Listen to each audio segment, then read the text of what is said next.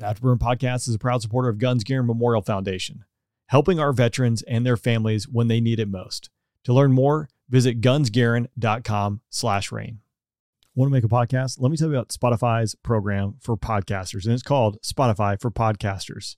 I've been using it for over a year now. Couldn't be happier from the switch. You can record wherever you create podcasts, whether it be your phone, computer, and it's easy to upload it and distribute it to everywhere podcasts are heard. With Spotify for Podcasters, you can earn money in a variety of ways, including ads and podcast subscriptions. Best of all, Spotify for Podcasters is completely free. So launch your podcast today. Get started with Spotify for Podcasters. Go to www.spotify.com/podcasters to get started. This episode is made possible by bogeydope.com. Looking to launch your aviation career, whether it be in the Guard, Reserve, or civilian life? Bogeydope.com can walk you through the process. They have a whole suite of interactive courses and coaches that are there to mentor you and guide you through the process to what can be a very lucrative career. You can click the link down in the show notes below and use the code AFTERBURN to receive 5% off at bogeydope.com. Wingman Watch, founded by a fighter pilot.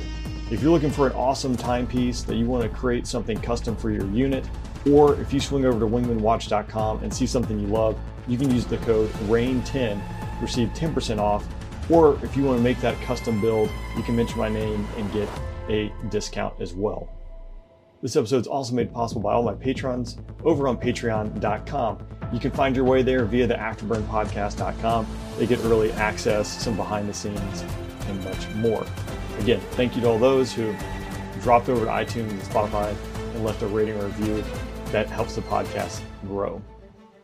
Today's episode, we're breaking down an article that came out in Air Force Times written by Rachel Cohen talking about counterfeit components that are suspected inside ejection seats.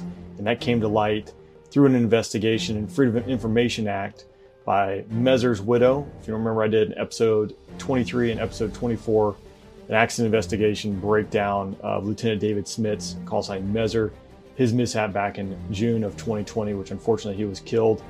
His widow has filed a lawsuit against some defense companies. Today, we're going to break down that article. Altitude. Tower, Delaware 6 is release you, runway 4 left, wind 040 at 5, clear for takeoff. Seat tied, altimeter 0 eyes, we're clear for takeoff, clear for the airspace. Fire protected. My program curveballs at 354. Line set. Vector 01, be advised, the restricted area 6002 is still active. Lights on. Picture 610, 13,000, Driver 1 targeted.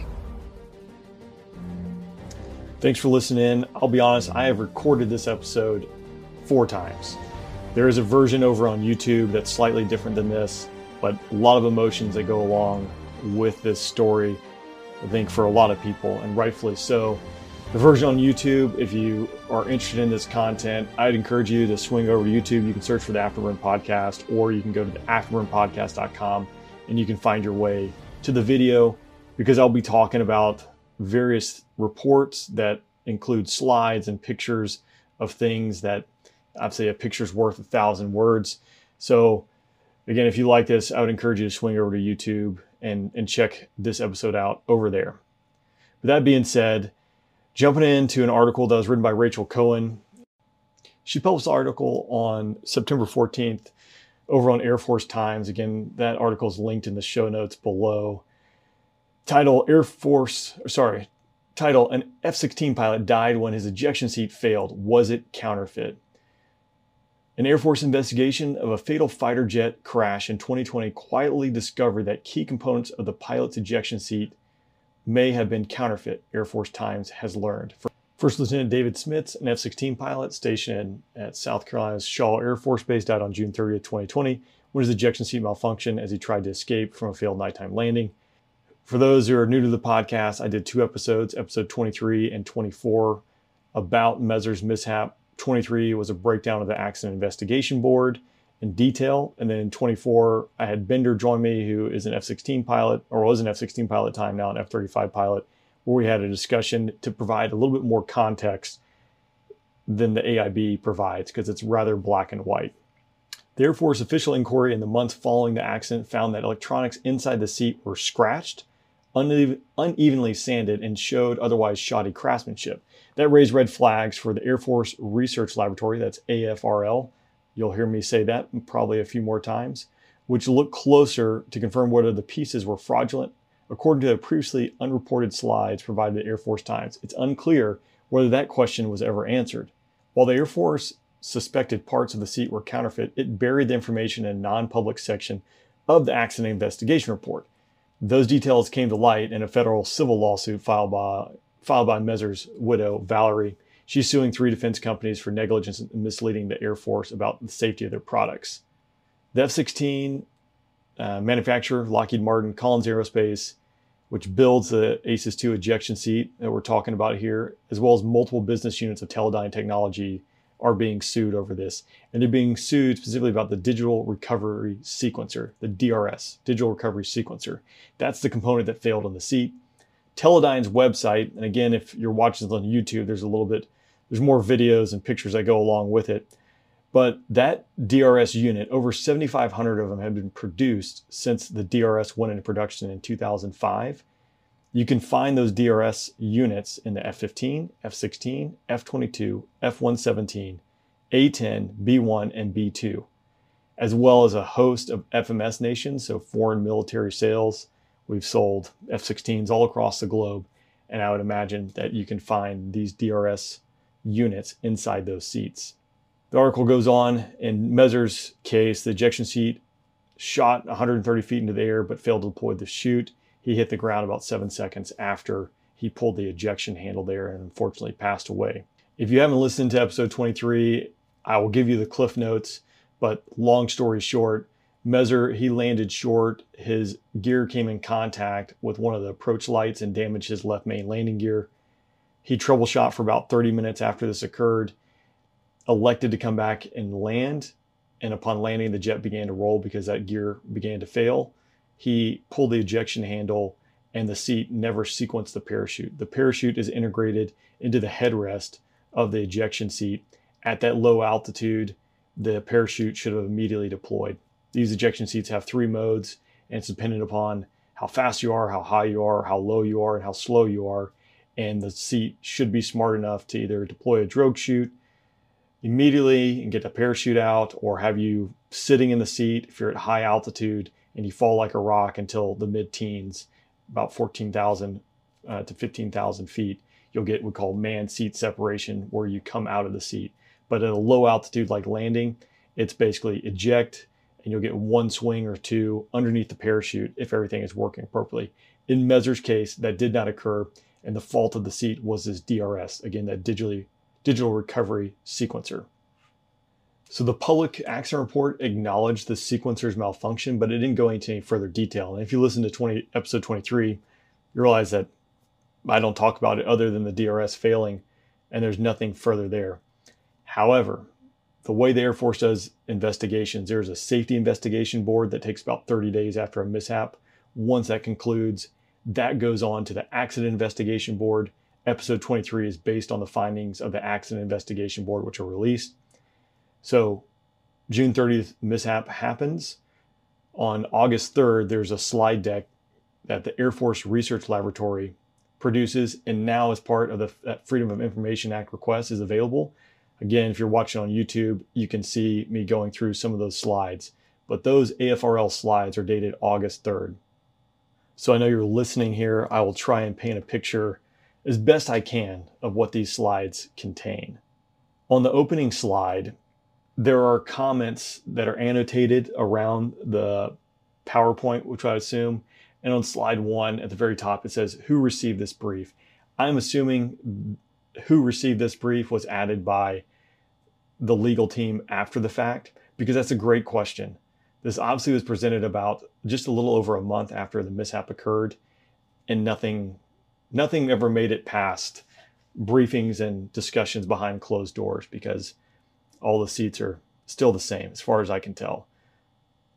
So that's the first slide with the intro, which I think is worth pointing out. Slide 2, it highlights Teledyne Defense Electronics as the builder of the DRS. And then it also annotates a few things on there, which are some memory chips that were removed or replaced by Teledyne. Now, the first couple times I recorded this and also read it, you kind of jump to the worst possible case here of like, why would this be removed? And are they trying to hide something? And I'm going to make the assumption that no one's trying to hide anything here, because that would be criminal.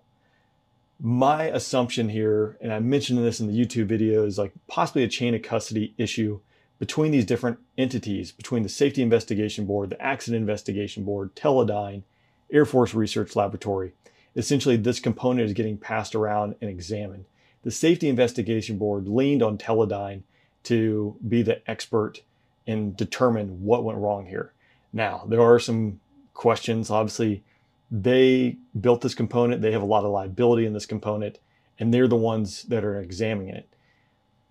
But there might not be an independent third party with this type of technology and this type of component. I just don't know. So needless to say, I do have questions about that, because in the AFRL report and the briefing, there are point outs to the fact that Teledyne either removed components or swapped components out. That could be for a myriad of reasons. Again, I'm going to make the assumption that they're swapping these components out when we get into the chips, that when they receive a chip that is missing, possibly they're going through a trouble tree and swapping a good chip out, or so they think a good chip out, to see if that's the point where the DRS failed.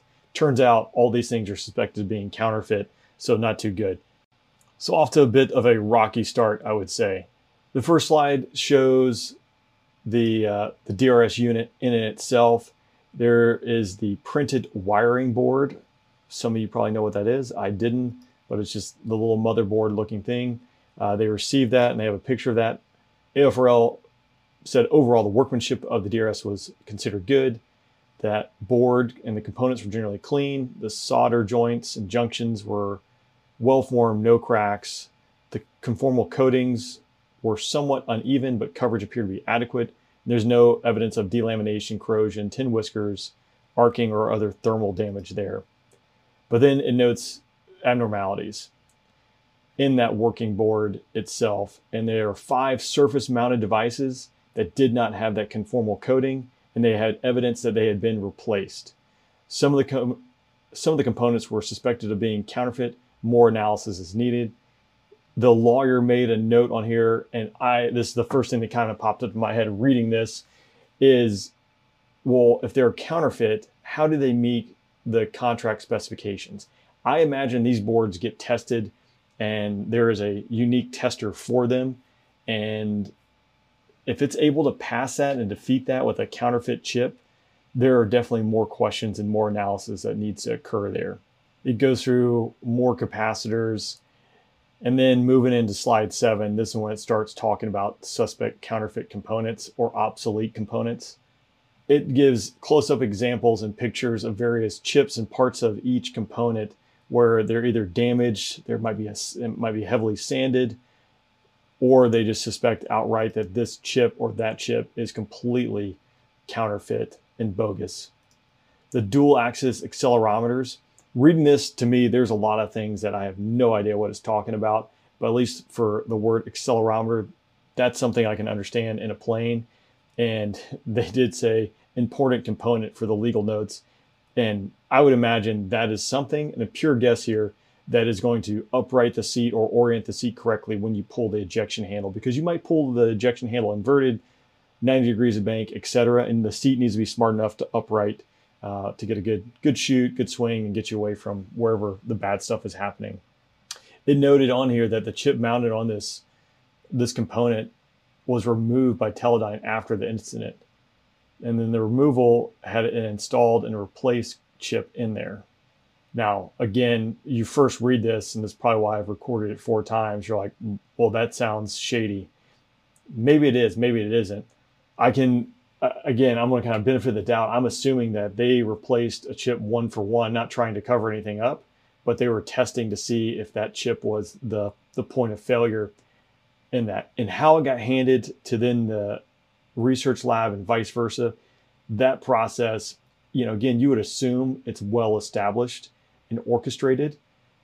but I don't have a whole lot of faith. And seeing this kind of breakdown in this way, it lends to a lot more questions than answers. I'm going to keep cruising through these slides. It does mention on the dual axis accelerometer with the fact that one chip was removed and replaced with a new chip prior to going to the research laboratory, that they suspect even this chip was counterfeit that they replaced it with. There's more pictures of suspected counterfeit components and why. And again, it depends upon how that chip is designed, the way it looks. Smarter people than me can obviously look at that and figure it out. But there are multiple slides in here with examples of suspected counterfeit components on this DRS unit. Slide 15 is getting towards the end here, and it's a summary general comments, and I'll read it verbatim off the slide. The parts in the previous slides are strictly considered suspect at this time.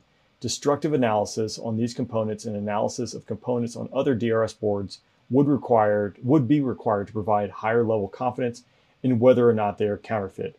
Thus far, AFRL has not seen evidence that any suspect counterfeit components were causal in the failure of the ACES-2 ejection system. Presence of counterfeit parts in the DRS would not necessarily result in an operational failure of the ACES-2 ejection system. Counterfeit components in DoD inventory has been an ongoing problem over the past few decades. Often the manufacturer or supplier is not aware of the components that they are counterfeit. The DoD is aware of this problem and working to eliminate these components from the supply chains. All right, end quote. Couple things here. The fact that they say these components, even if they're counterfeit, are most likely not causal in the failure of the ACES-2 ejection system. Now, I am not an expert in this. Pull the handle, seat goes. That's about as much as I understand. However, I do have a question with the sheer number of suspected counterfeit components inside this DRS, and the DRS failed. How can we not attribute some aspect of these counterfeit components causing the DRS to fail? If these components didn't cause it to fail, what caused the DRS to fail would be my question. Again, there's someone listening who is much smarter than me that probably can explain this better. And if you are, I would love to have you on the show. We could talk about it more. I also go back to the comment on the previous slide. How in the world does something like this get past all the filters and the testers and get through the system? I can buy and believe that this company or these companies, might have counterfeit components that they are completely unaware of. They're buying it from a supplier who's getting it from a supplier, and then the end user who's putting it together might not be an expert in what that thing's supposed to look like. It just looks about right and puts it on the board, or a machine does it. So this is just a overall bad deal in so many aspects. And again, AFRL now saying you basically require complete destruction of these DRS boards in order to determine if they're counterfeit or if they worked or not, and reference back 7,500 of these are in use. So it's pretty much every fighter out there. A big problem. Okay, that's the 30,000 foot view. This, again, is an article from Air Force Times. Rachel Cohen does a good job, I think, of breaking it down and then putting links. You can see the lawsuit that was filed. You can see these slides all through there. Again, I've linked it down in the show notes. A lot of questions, more questions than answers pop up with this. Big ones being, the AFRL slides, I got briefed in 2020. So at some point it did stop in the food chain. And whether it was someone determined it was a factor or not a factor, they might have more data than I do. I will give them that benefit of doubt. But again, I think it warrants the question. Also, a lot of concern with the fact that a critical component in what is the last line of defense when all goes south is comprised of so many counterfeit components and not determined to be a factor in its failure. So if it didn't fail, what did fail on it? Again, more questions than answers. And there's probably someone much smarter than me out there. Well, I know there's people much smarter than me out there that would have better answers than this. But hopefully this was good information and at least scratch the surface of what I think is a larger problem there. That's all I got for this episode. Next up is an episode with Mace. Had fun chatting with her at Oshkosh. That's up there on Patreon for Patreon supporters right now if you want early access to that. As always, thanks for listening. Thanks for those who've taken the time to drop a rating or review over on iTunes and Spotify and help the podcast out. We'll see you next time. The Afterburn Podcast is a proud supporter of Guns, Gear, and Memorial Foundation, helping our veterans and their families when they need it most. To learn more, visit gunsgearin.com/rain.